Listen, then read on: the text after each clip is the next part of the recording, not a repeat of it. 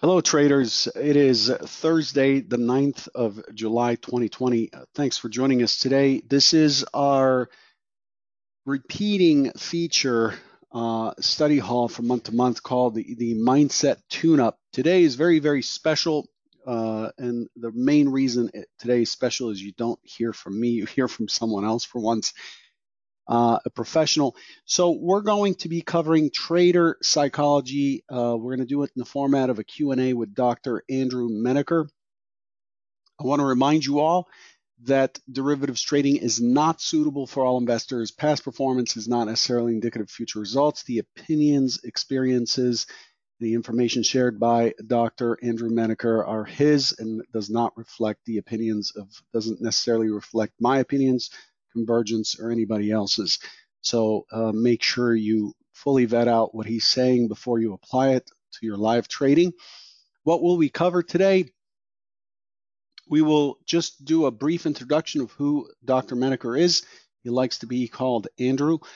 We'll do a quick poll just to establish a baseline of the experience of members here, and then we're going to go into a Q&A. Now, there has been an incredible response to the poll that Nanaimo Trader put up in our forums regarding what you'd want to hear about from a professional trading psychologist.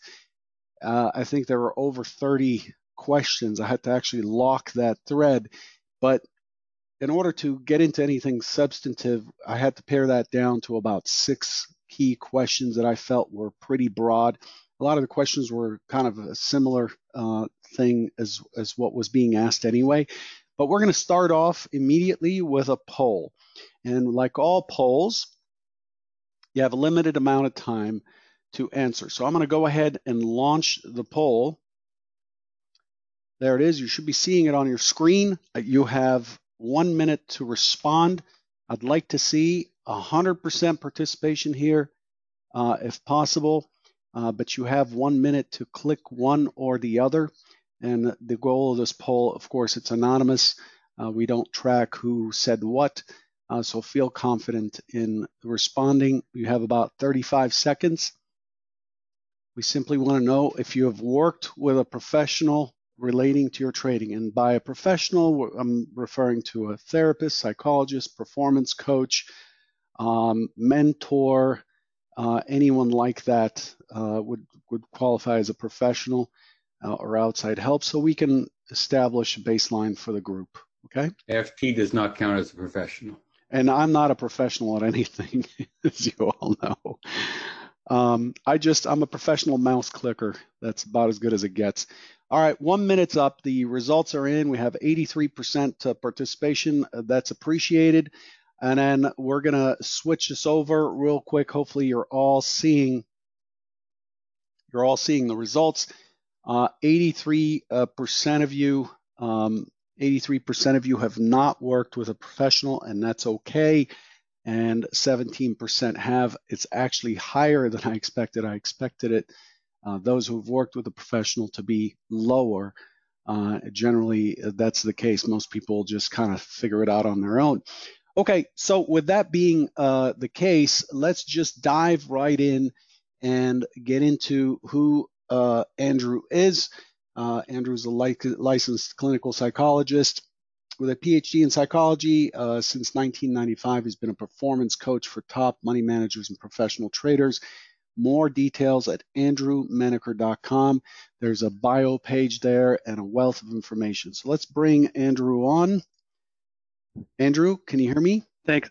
Yeah, thanks, Murat. I'm here. Thanks for coming on, Andrew. So Andrew, I've known Andrew since 2005. We were both in when I was switching from being a very high volume scalper to a structured trader. I was part of this chat room that Andrew was in. His call sign was Pop Doc, still is. And we used to chat here and there. I met Andrew on a trip to Chicago, I think maybe 3 or 4 years ago. I think it was like 7 or 8 years ago, maybe. The concept of time escapes me. I'm in a black hole of time, as Yoda would attest. So I've known Andrew for a while, and I think highly of him. We're going to dive in, Andrew, here, and throw the first question at you. Sorry, Murad. Yeah. Just before you get in, just so there's 6 questions, and if everybody can limit their questions in the chat box to these 6 questions, and we've saved about 10 minutes at the end, and we'll go back and answer them, but please limit your questions to these 6 questions. If you can, yes. So we'll address these questions at the end. We will not take questions during the session. We want Andrew to answer these based on his experience as fully as possible. So we'll run through these with sufficient time to address anything that's relevant to these 6 questions, okay? So the first question is, how do I get away from the feeling that I have to be right in each trade? All right, and first of all, I'm just going to say, Yoda, it's up to you to give me a bit of a warning if I'm getting close to that 5 minutes per question. Okay. All right, cool. And I just want to add, before I answer this question, I'm going to be answering it not just from the perspective of a trading psychologist, but also as an active trader. I've been trading a long time for myself as well. So I have that perspective to share. I've got skin in the game, in other words. So how do I get away from the feeling that I have to be right in each trade? Great question. There's a lot of ways I can answer this. First way is that there's a lot of things you can do. One thing is start learning and doing things to create a sense of contentedness in your life outside of trading. Very often what happens is we have unmet needs, all kinds of needs, and we try and get them met in trading. So if you can experience some contentedness outside of trading, that's definitely going to help. There's a lot of ways you can do that through a gratitude practice. There's a lot of ways you can do that.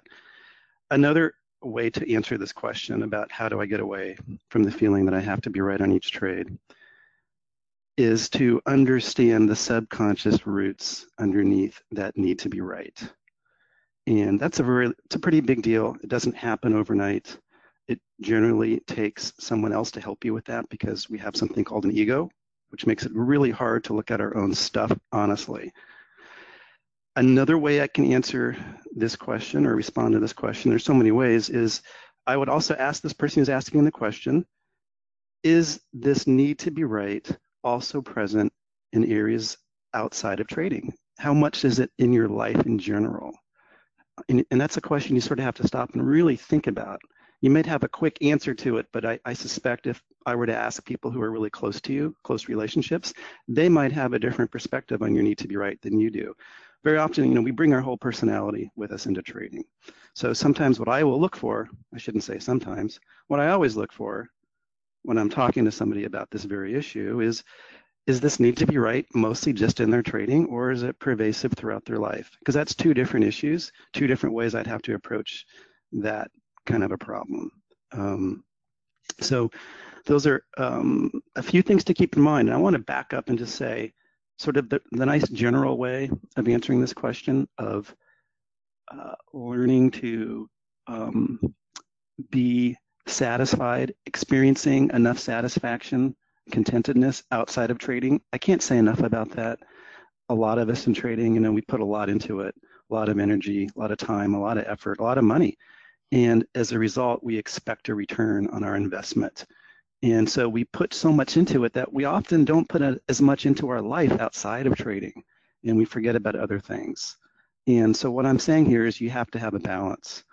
There's so many traders that are really out of balance in their trading and in their life, and that's a really big problem. And I do think it contributes to that already strong need to be right, which is part of human nature.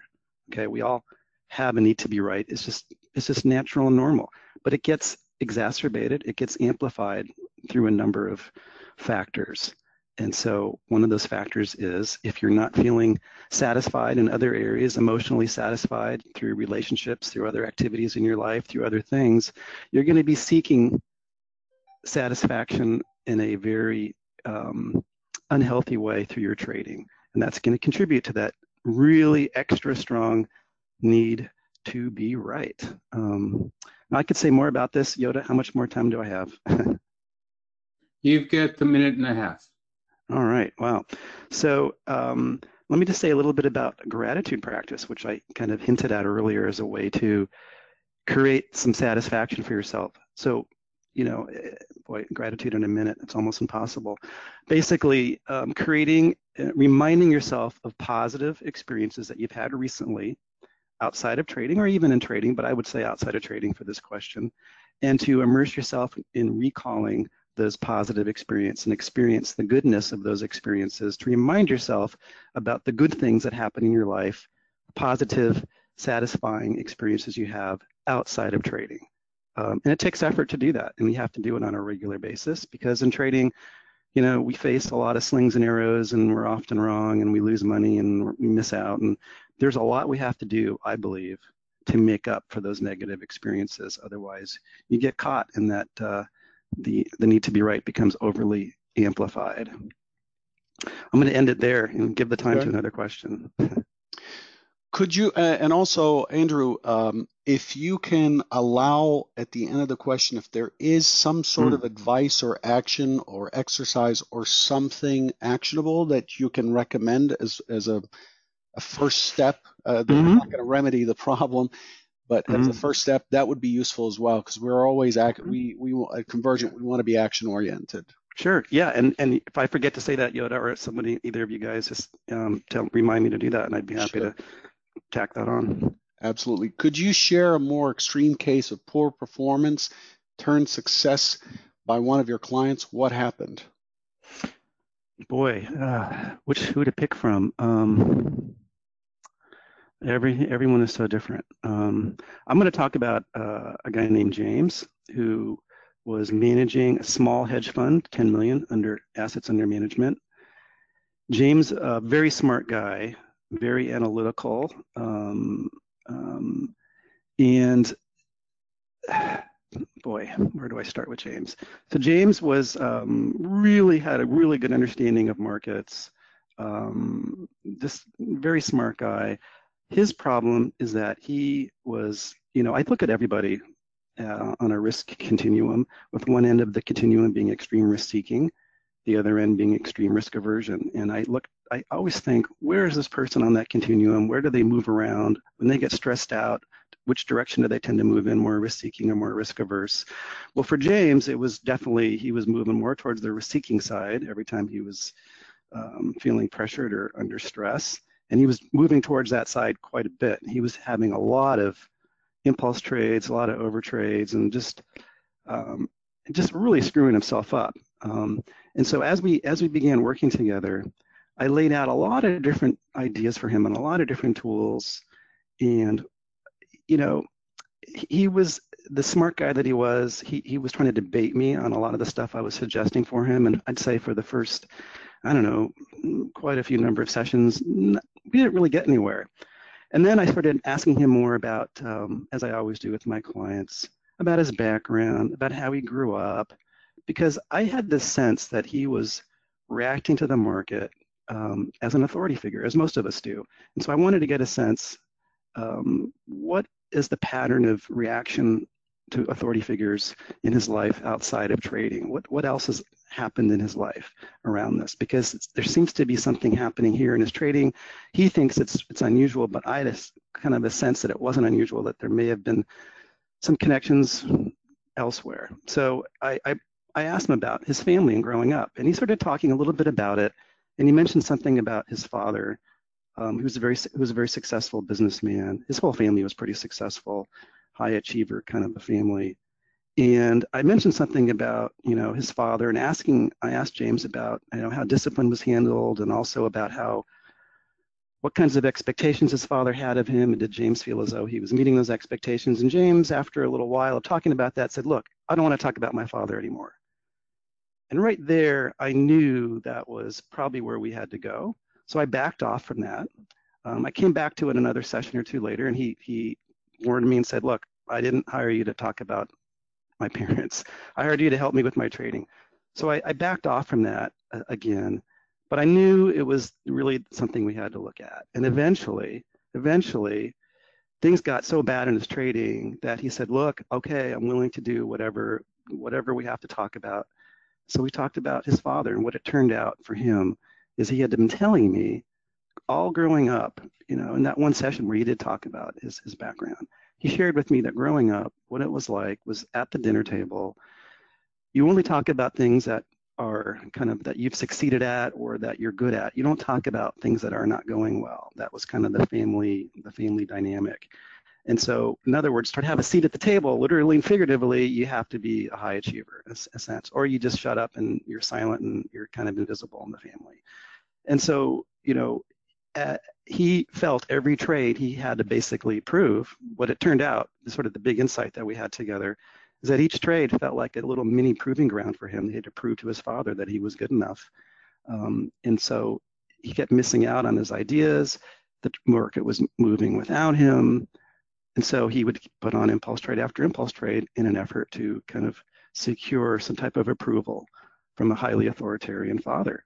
And once I was able to kind of deliver that interpretation to him in a way that he could hear it, because it really has to come in a way you can hear it. It has to land. So we call it sort of one of the ways we talk about it in therapy. The insight doesn't work unless it lands. So eventually I found a way for it to land. And that was a turnaround point for him. Not only did his trading significantly improve, we saw a drastic reduction in impulse trades. There were still a few that would slip in there, which I think for anybody who's had a lot of impulse trades, they still slip through. They slip through for me as well, because I've had the same issue for myself in the past. Another big thing for James is that he lost a lot of weight. This is a guy who was significantly overweight for a long time and couldn't keep the weight off. He finally dropped the weight and kept it off. So that was a really big bonus for him. And it was a really interesting time working with him. In fact, I even wrote up about this case in a case write-up that actually ended up becoming a chapter in a behavioral finance textbook that's often used in MBA programs. So it's a really interesting case. And I still stay in touch with him, actually. Time? Yeah, thank you. One thing, Andrew, would you say in this case the key issue is just not confronting kind of imbalances in his life that cause it, like just as a kind of a one statement potential? I know it's more complicated than that, but yeah, in general, yeah. But I would say the real key for me is to put my shrink hat on. The key issue, and I'll try and be like a 20-second soundbite. The key issue was that he was reacting. He saw the market as an authority figure, and he was reacting to it as an authority figure. And when he finally realized that, then he was able to pull back from trying to prove himself in every trade. That really was the key issue. Okay.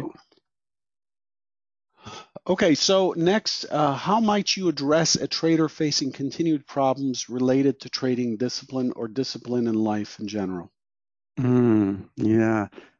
Well, the first thing I would want to know about is this discipline in life in general business. What does that mean? Are they, if they're not disciplined anywhere in life, then that's very different than someone who's disciplined in life but not disciplined in trading. Two very different situations. So there's kind of like two different questions here in a way. Oh, I see the little clock popped up. Thank you. Yeah, I thought it might assist you to kind of formulate. Nice. I'm not trying to push you but I figured it might assist you. Yeah. I'm a talker. I need it. Yeah, it was So I'll try and split this into two questions. We'll see, it's a bit ambitious, but see if I can do it. So if this person has discipline issues all over the place, including in life outside of trading, of course, that would have to be dealt with, because you can't just compartmentalize and only look at the trading. Like I said earlier in the other question, we bring our whole personality, we bring our life with us into trading, whether we think so or want to or not. It just is. And I'd be looking at, are there addiction issues for this person outside of trading? Are there, what does this discipline issue in life mean? And like I said, I'm actually not going to separate into two questions. I'm going to make it as one question.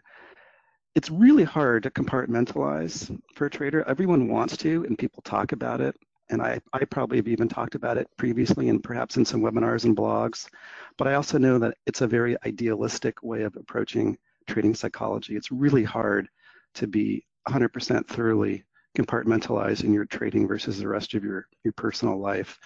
So I really think for someone who has a lot of discipline issues all over the map, you can't just address the trading. You have to address the rest of the stuff as well. Because what will happen otherwise is, I've seen this a lot, is you might get some traction with the trading if you address the trading discipline, but then because the life stuff is kind of, you know, out of whack, that eventually it's going to pervade into the trading anyways, because we only have so much psychological capital. And if you're not a disciplined person in your personal life, or you just have a lot of problems in your personal life, you're going to be taking a lot of hits, a lot of withdrawals on your psychological capital, which is going to make it very hard to be disciplined in your trading. So that, matter of fact, that's probably how I would begin to address this with such a trader who's got discipline problems, not just in trading, but in life, is I would begin to sort of introduce them to the concept of psychological capital and how not being disciplined in areas outside of trading is detrimental to his psych capital, and why psych capital is important for him in his trading, or her in their trading. And so I would be very, that's the place I would probably start. That'd be the very beginning, very kind of step 1A, if you will, to kind of put it in terms of psychological capital overall. And then step B would be, all right, so what are those specific areas where they're not disciplined? Are there some patterns? Are there some connections between those areas? What do they represent? Sort of a little detective work here. So I'd be doing a lot of that. And then I would try and map out, is any of that stuff in a psychological way associated with what's happening in the trading? So there's a fair amount of, I think of myself as a detective oftentimes in my work as a trading psychologist, trying to get a kind of piece little clues together, essentially. I get little clues and they're usually not connected, and it's my job to kind of see if I can find a connection between them. If I look hard enough, I usually can. And it also requires that the person who I'm working with is going to be open and disclosing as much as possible, sharing as much as possible. Otherwise, the clues are not as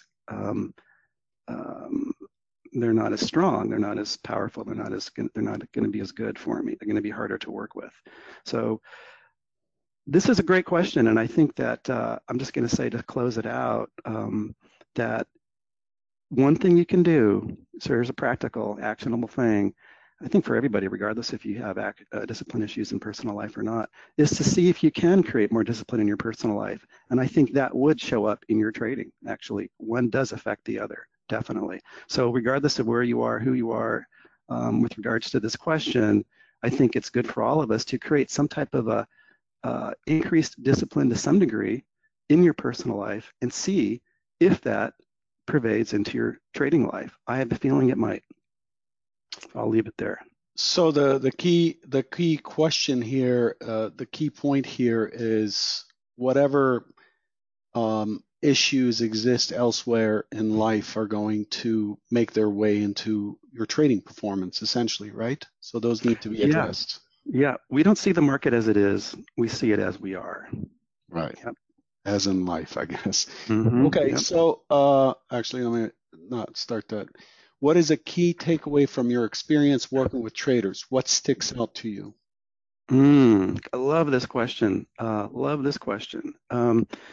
So, boy, I'll tell you, you guys and gals, one of the biggies, this was something that I realized early on, but it was in my work as a trading psychologist, but it was one of the biggest and most surprising insights that I ever had. And it was never, because it was never written about. I'd never studied about it, never heard about it in trading psychology. I only encountered it when I first began working with traders. And what it is this: regret in trading is inevitable. And I mean this for people who, regardless if you're super successful, because I know some very successful traders, I know some of the market wizards, I know some people who are spectacularly unsuccessful, and I know a lot of people in between. And what's so interesting is that regret is inevitable regardless of where you are on that success spectrum. And that's a really interesting thing. And I've worked with traders who are really good. Some of my current clients I've been working with lately were actually, many of them were very good before they began working with me. And they often talk about regrets. It's fascinating. So what I'll say is that regret is inevitable regardless of how well you're trading or how poorly you're trading. So that's a surprise for people to hear, because a lot of people think, you know, good trading means you don't have many regrets. Well, that's dead wrong. Great traders have lots of regrets, Bad traders have lots of regrets. Everyone in between has lots of regrets. So that's a big surprise for people. Regret is inevitable. It's one of the things that makes trading hard, right? We miss out. We don't hold on long enough in the trade. We shoot ourselves in the foot for not taking that loss sooner, or we got out too early, or whatever it is. Regrets are inevitable, regardless of how good you are. Another thing, another big takeaway, and I used to think this was an issue very early on in my trading psychology, but I quickly got a handle on it, which is there's no such thing as perfection in trading. And anyone who's trying to search for or wants perfection, you're essentially shooting yourself in the foot, and you're actually taking yourself further away from being a good trader. There is just no way to be perfect in trading. Another really big takeaway from my work is that it's never going to feel like enough. Okay, no matter how good you become. Okay, I had a really good year in 2019. Doesn't feel like enough. I had a trader that I worked with I can actually use his real name because some of my traders actually, they serve as references for me. Adam Nadler, good trader. Worked with him in several years ago. I forget what year it was exactly. Adam made $2.6 million in 9 months that we worked together. On December 31st, it was the end of that year, he sent me a long email. It was kind of like an existential crisis. He was really besides himself because he was so nervous about going into the next year. Was this an anomaly? Can I make this money again? Do I deserve it? I feel empty. I mean, it was an existential crisis. So that's another interesting insight. Regardless of how well you do, it's gonna feel like on some level there's either going to be a self-worth issue is going to come up, or I should say, there's also going to feel like it's never enough. There's a 2.5x to be more precise factor that prospect theory talks about, right? Which is we experience losses 2.5 times more intensely than we experience gains. Well, I would say that there's also a 2.5x factor in the experience of not enough. And I see this a lot. I live in San Francisco, right here in the city, Bay Area, lots of tech money that comes and goes very quickly here. And I've seen people make a lot of money quickly. And what happens is that somebody will have a certain dollar amount in their mind. I want to have a certain amount of money, then I'll feel good, I'll feel secure, I feel like I've arrived, I'm finally wealthy. Well, guess what? If they achieve that amount of money in a very short period of time, they're going to feel as though they need about 2.5 times more of that to actually feel secure, because you adjust to it. It's psychology, we call it hedonic adaptation. You get used to the new level.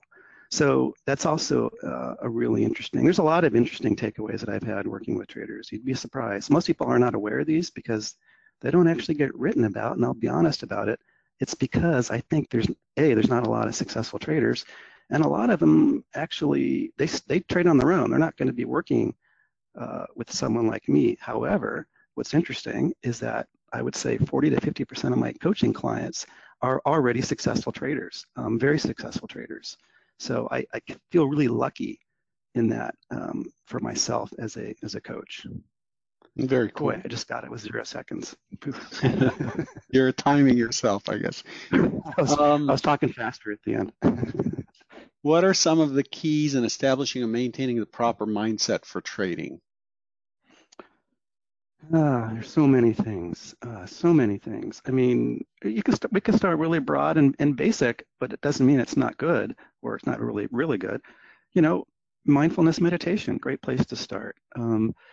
Recognizing there's something called psychological capital and managing that for yourself. So the question is interesting because it says proper mindset, and I'm going to say, we can also take care of our body to help the mind as well. They are very connected. And so I'm going to say that you want to be exercising and hydrating. A lot of people don't drink enough water. You have too much caffeine oftentimes. And those are some biological, physical things we can do to help support the mindset. But then there's also other things very specific besides, laying the foundation of something like mindfulness meditation. Some people will do mental rehearsal or visualization as a preparation. Some people will do some journaling as a preparation. I would also suggest you can go back and reread what you wrote in yesterday's journal as a way to kind of get ready. Here's what I need to look out for. Here's what happened yesterday. By the way, I'm not sure if the question is going to come up today, but this idea of how to create a 100% clean mindset for the trading day, maybe I will get that later, because that's a great question for me to answer, because I'll just say that you can't. That it's a fallacy, the idea that we're going to be purely 100% clean. That's saying that you're going to be 100% objective. And humans can't be. We're not. We have a personal filter. So all we can do is we can try and increase our site capital. We can try and increase our resilience. That's really what we should be doing. Resilience, what that is, that's how do you deal with difficulty? How do you deal with adversity? You know, difficulty and adversity. It shows up in a lot of ways. Waiting for your level before you put your trade on. Waiting to get out. Your trade's working, but it's really slowly working and it's noisy. Or what do you do when it gets to your profit target really quickly? You think it's going to keep going. Maybe it shouldn't take anything off. So these are the types of things that we face in trading. And I think that if we were to prepare ourselves to be resilient in the face of these stressors, that's really the best way to prepare your mindset. Because really the two biggest traits, I mean, there's been a lot of research on this, and it usually comes out to be these two traits. The two biggest traits that are associated with successful trading is resilience and open-mindedness. Now, sometimes they go by different names. Some people call it grit or this or that, but it kind of comes down to resilience and open-mindedness. And resilience is about, you know, how well do you deal with adversity, basically. And like I said, trading is a lot about dealing with adversity. It's not so much about making money, although that's why we come to trading, because we want to make money. But what you quickly find out, I'm sure many of you probably have found out, hopefully all of you have found out by now, is that you've also signed up to experience a lot of adversity, right? And that's really what it's about. That's what we do in trading. Waiting, for me, I'm an impatient person by nature. I hate waiting. I mean, talk to my wife when we're in a traffic jam and, you know, ask her what it's like. It's like, she's not going to like it, because I don't like waiting. So waiting is really hard for me.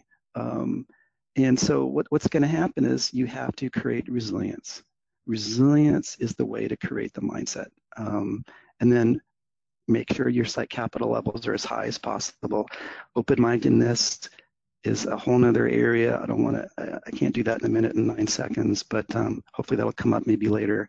But you want to do things that are going to prepare you to be resilient. Now, you know, like I mentioned earlier, I'll just kind of come back to an action-oriented thing. Mental rehearsal, nice thing you do before you even look at the market in the morning, and also at night before you go to bed, because it's kind of close to your subconscious. You can influence yourself a little bit more. See yourself, not just what you want to see happen, that's visualization, but also rehearse how you'll respond to things that you don't want to have happen, okay? That's different, right? That's mental rehearsal around adverse situations, not just visualizing the win or visualizing the ideal, which is nice, but I'm talking about preparing yourself by becoming more resilient for those inevitable disappointments that we have in trading on a pretty regular basis. No matter how good of a trader you are, no matter how successful you are, you're going to have regular disappointments all the time. You're going to miss out. You're going to get not filled by a tick, this or that. I mean, all kinds of crazy things are going to happen. So we have to be prepared for that at all times. Okay. Mental rehearsal really is something I had to deal with relating to a different topic. Really, it's when I was getting divorced, that was a very important tool. And one of the things I took away from mental rehearsal, which was a big thing, it was called like the transformation technique or something, the marketing name of it. But essentially what it did is it made adverse situations seem familiar, so it calmed that flight or fight response, because you'd already experienced it, and now you can just kind of follow the steps that you said you would follow and have already had an experience. So I think that's a very important piece for traders to have. Yeah, and I'll just add, to juice that up a little bit, you can add biofeedback to the mental rehearsal, so you can train your body to have a calmer physiological response when you're facing adversity, which is a really nice way to add a lot of power to that mental rehearsal.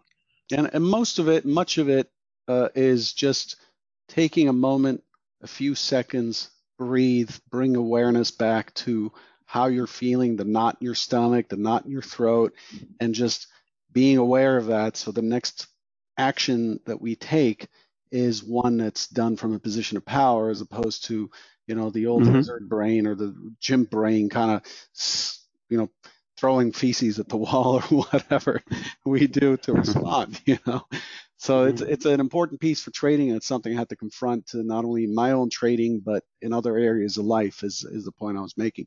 How do you separate emotional reactivity from intuitively reacting to changing market conditions?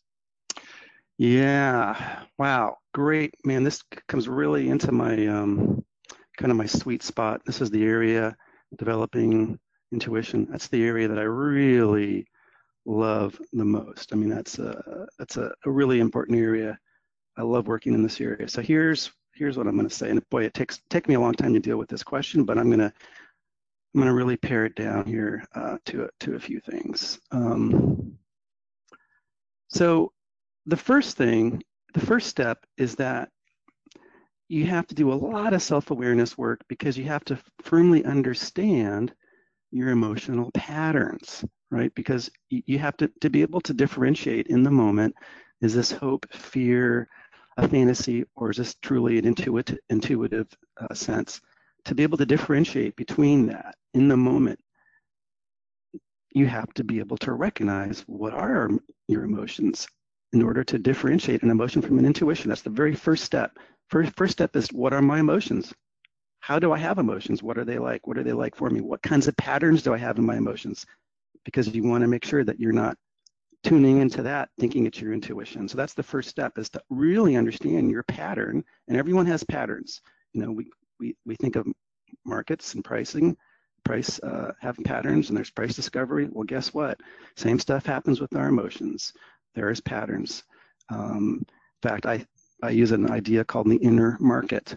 And our inner market can very much be analyzed like you can analyze a market. There's supply and demand in our inner market, just like there is in a market that we see, in our charts. So that's that first step, is to develop awareness of your emotional patterns. First your emotions, and then what your patterns are like. Second step is to really understand your defense mechanisms, because you don't want to get caught in the trap. This happens very often. You think it's intuition, but it's really a defense mechanism. Defense mechanisms are things, the reason why they're called defense mechanisms is because we're defending, it's our ego defending itself, basically. We're trying to defend our sense of, are we good enough? And so it's very, very common, very easy. It happens on a very regular basis that our ego, sends us messages, and here's what to do. And we're going to, if you don't understand what your defense mechanisms are, if you don't understand how your ego defends itself, you're going to very easily think those are intuitive thoughts. So first step is lots of self-awareness work to firmly understand your emotions and your emotional patterns. Step two is understand your defense mechanisms. And it takes a lot to do that. And I'm going to say that it's not easy work to do. It can be very challenging, but very rewarding. Now, there are many more steps. These are the first two steps, and I'm staying with these two steps because most people actually never get past these two steps. These are critical steps. If you can't get past these two, you're never going to get to the point of being able to recognize what's an intuitive instinct versus what's an emotionally based reaction, like a fear or fantasy or desire or hope. It's very, very difficult to differentiate those. And again, here's another way I'm going to say it. Intuition is not necessarily comes wrapped in a way that we think it's going to come wrapped. It doesn't deliver itself as like, oh, here's your intuitive thought. It can show up in a really subtle, in kind of hidden, well, maybe in a masquerading kind of a way, not so much hidden. It can show up as a body sensation. It can show up in a lot of different interesting ways. And so it's sort of at the later stages of recognizing intuition from emotion is really learning your intuitive signature. everyone has their own. And so often in my work with traders is kind of, that's like the final stage that we get to is doing that type of work. Really cool stuff. It's really fun. Unfortunately, most people, I'm going to say, never really get to that point because it takes a lot of the earlier stages of the work, the recognizing your emotions and understanding your emotional patterns, and then getting a real good handle on your defense mechanisms. Most people can't really get through that stuff. And so they're never going to get to the point of being intuitive. Now, there's some people that are naturally intuitive, and those are folks who probably have a more balanced ego in some ways, and who have a natural intuitive sense of what their defense mechanisms are versus what their hopes and fantasies and fears are. So, all right, barely finished. So those are the that kind of wraps up the questions. Before we move into any additional questions, we have a little bit of time remaining. I want to let everybody know that Andrew contributed a handout, which I'm going to put in front of you here. Where are the handouts here? Hey, Murad, is it the latest one I sent you, a new version of it the other day? Yes, it is. Okay, good. Because there was a little typo on the other one. My wife caught it. She's my editor, so. Okay, so this is the handout. I think it's really good reading. He does, Andrew does refer to Annie Duke, who wrote Thinking in Bets, and I had first great book. Become familiar Everyone with should that read idea. That book. Yeah, it's very good. I got the audiobook and was getting sidetracked by just the way she was reading, but it's really, really good content. So this process versus outcomes, you have the ability to grab this handout from your GoToWebinar chat, GoToWebinar panel in front of you. Just go to handouts and you can grab it. But if you have any issues, no worries. This is going to be linked or connected or uploaded to the recording page of this webinar. I strongly, strongly urge you to read this, because this is the kind of thing that took me a long time and a lot of money to discover, not only with myself, but with my prop traders as well, where we just focus a lot of time talking about trades that were good or setups that were good based on whether or not they made money. And that's not how we want to look at things. We want to look at things, as we've discussed many, many times here, that we want to look at things in a way where we are discussing execution, the quality of the execution, the quality of the process, and then let the outcome kind of take care of itself if we have an edge. That's very important. That way we're not kind of constantly being volatile, bouncing up and down with every trade in terms of how we feel, our emotional capital and our desire to give up, because it doesn't seem to work. Just follow the process. Be a bit of a computer that has emotions in a way to see what the outcome will be. Yoda, what do we have in terms of questions that Andrew can address here in the next few minutes? Sure. The first question, what are some signs or red flags that our psychological capital is being negatively impacted through trading? Oh boy. Well, I'm going to say that I often like to have people consider categorizing their trades into one of four types. A type 1 trade is good process, good outcome.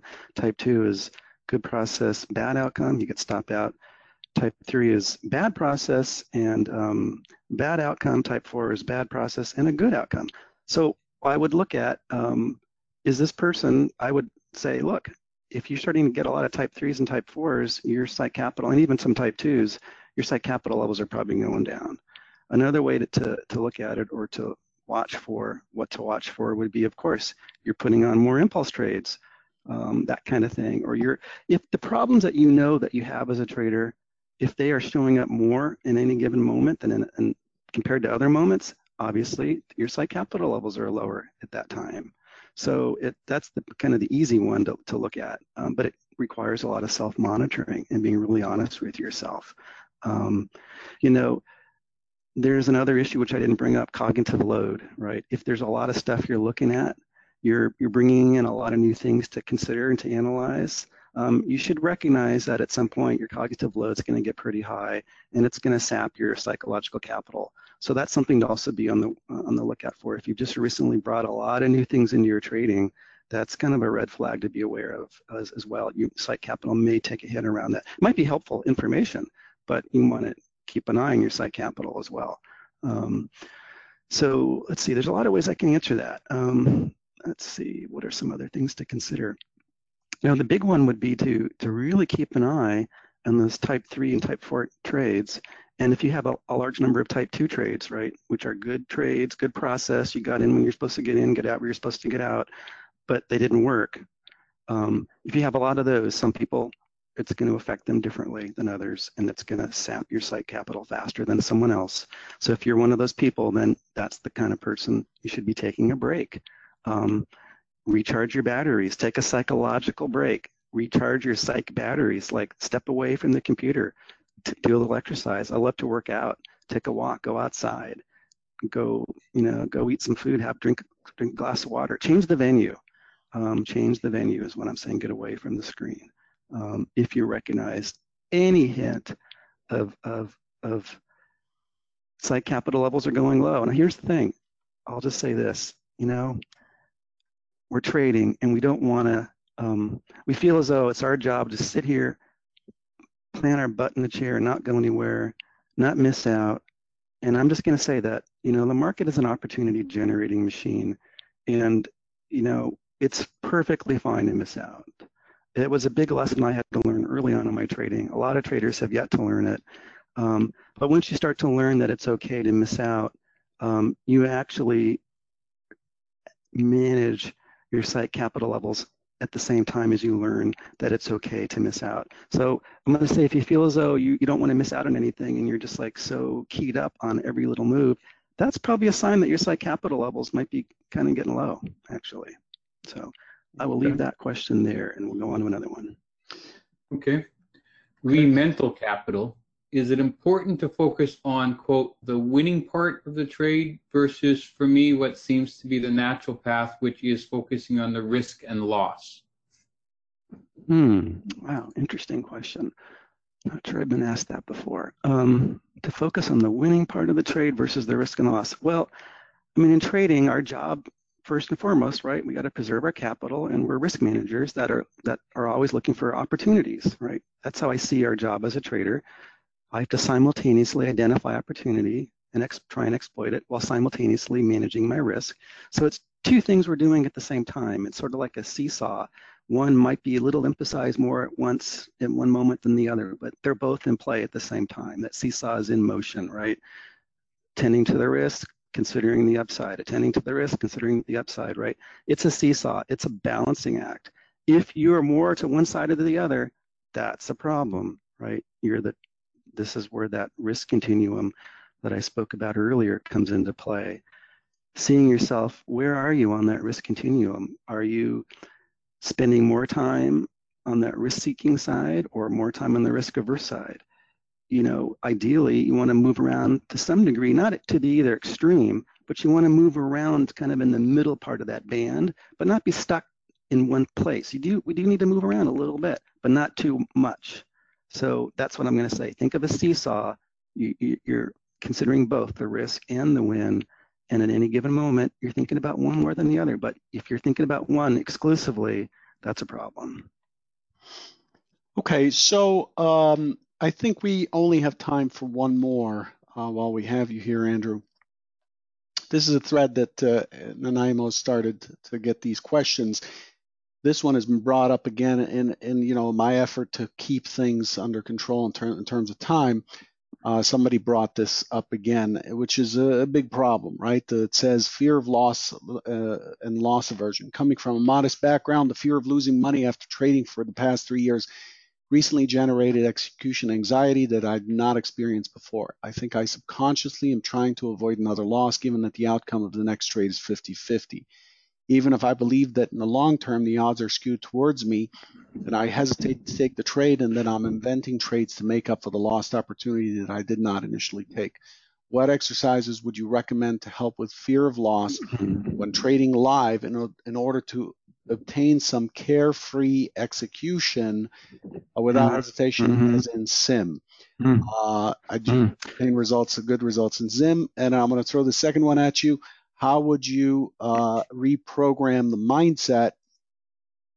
How would you reprogram the mindset, subconscious, in order to help me move forward in this journey? Big questions. Wow, huge questions. There's no way I can do these justice at all. You have 5 so what I'm going to tell you minutes guys to solve is this just problem. like I'm giving you guys the preview here, a sneak preview. So, boy, some of the first question, I wasn't sure. There's a few words that cut out. Were you saying the person had a background where they had some financial hardship growing up or something as well? Is that part of it? Modest background. I'm guessing Modest background relates to just modest, income, things like that. Yeah. So here's the couple things. One thing is that, traders are often looking for exercises to solve a problem. And while there are exercises that can certainly address problems, before you engage in the exercise, you have to really come to an understanding of what's underneath the problem. What are the roots of the behavior? So I can give you an exercise, but it's not going to do anything for you until you understand the roots of what's happening for you around the loss aversion. Now, this is a nice segue into the other question, which is reprogramming your mind and whatnot. And then the SIM stuff about the carefree. Let me do the SIM carefree thing and then come back to the reprogram your mind. So, I think that this idea of being the carefree trader, I believe it comes from Mark Douglas. And I wish Mark was alive, because I would love to ask him this question, why he used that phrase, because I think he did a big disservice to the trading community unintentionally. Good guy, a lot of good ideas. He passed away a few years ago. I don't know why he used that phrase. I think I maybe know why he did. He used to work with a lot of floor traders and scalpers, and so carefree mindset is a very different thing there. As a human, it's impossible to be 100% objective. And to be carefree means you have to be objective in that sense. So I don't think it's actually an ideal that we should be striving for. I think it's impossible. I think it's an unrealistic ideal, to be honest with you. So, the SIM thing. So the reason why you can trade well on SIM, and the reason why everybody can trade well on SIM pretty much, is that there's no consequences, right? There's no money. We know that. But why is that such a big deal? Well, money is the arbiter of our self-worth and how we think of ourselves in a capitalistic society. So if you're losing real money, you're going to feel like a failure. And on SIM, there's no real money loss, so there's no real sense of failing. Okay, so that's why no one will ever work out psych issues on SIM. SIM has its place. Learning a strategy, learn a new platform, do some testing, whatnot. It has its place, but not in psychology at all. It's actually counterproductive in some ways. So, and then reprogramming. Let me just say that there's a lot of sexy ideas out there about reprogramming your mind and all these ideas about how the brain is like a computer. And I'll say that the brain is not a computer. Talk to a neuroscientist, a neurobiologist, a clinical psychologist, anyone with formal actual training, not someone who's been certified in NLP. And what you're going to hear is that the brain is not a computer. You can't just reprogram it like software. It's not that simple. It's much more complicated. And I'm also going to say that one of the things I think that the NLP folks miss on this whole reprogramming your beliefs, because it's a very attractive idea. Certainly it's very compelling, but what they miss is that the idea is that our beliefs are supported mostly by our thoughts and our thinking, and so if you can change your thinking and your thoughts, you'll change your beliefs. Well, as a clinical psychologist, and what my neurobiologist friends would tell you is that you can't separate emotion from thinking, and that our beliefs are actually created and built on a platform of emotion and thinking. Emotion and thought are two sides of the same coin, basically. So unless you deal with your emotions on a very deep level, including your subconscious emotions, the ones you're not even aware that you're having. And until you deal with that, there's no way you can reprogram, well, I should say, quote unquote, reprogram your beliefs. I hate to use the phrase reprogram because it's not a computer, but you can create new beliefs by creating new emotional experiences. New emotional experiences is what creates new beliefs. And you can't have new emotional experiences until you can kind of begin to extricate yourself from the ones that you're caught in right now. So it's an age-old, I shouldn't say age-old thing, but in the last 20 years or so, 30 years, really common, all this idea about reprogramming your beliefs and then your life will take off and you'll get everything you want because it's all about your belief system. Well, in theory, I get it, and it makes a lot of sense. There's a lot of surface validity to that kind of idea. Problem is, in the real, down in the trenches, it doesn't work that way. Very cool. That's pretty wow. I think folks will have to kind of bring that back up and listen to it, especially on bad days. This is why I have a lot of my coaching clients used to do a lot of NLP work, and they thought they had changed their beliefs, but they never changed. It's the same stuff. Right. So, yeah, it's the psychological foundation. That's the source there. Very cool. Yeah. Well, Andrew, we really appreciate having you on. We want to thank you for taking the time today. Hopefully we'll have you back on. For those of you who want to get more information, you can go to andrewmenaker.com and get some information. And if you need to have access to Andrew, there's a way to contact him there. Make sure you let him know that you're from Convergent and to refer to this webinar as the kind of follow on, so he knows what frame of mind you're coming from. Really, and I'll just say, please make sure you do identify yourself as from Convergent, because I avoid doing webinars for most people who ask me, because I think a lot of traders actually don't have much of an edge. But I definitely agreed to come on and do this today with Murad, because I know Murad's one of the better educators out there, and people who are learning from him stand a decent chance of making it in trading. And because all the psychology in the world will not help a trader unless they have an edge. And so I kind of feel like you guys probably have an edge. So that's why I was willing to kind of come on here and do my thing today. Well, I think one of the things you said to me over lunch that stood out, and I don't remember what led up to this, but you kind of put this out there on your own during the conversation. You said, I think you're one of the few. You're probably one of the few traders that I've come across online who has not changed what he's talking about in the last decade or so. I think that's one of the things I really walked away from there going, oh yeah, I haven't. So I'm only passing on what I believe in. And hopefully it works for others. Nothing works for everybody, but we do the best that we can.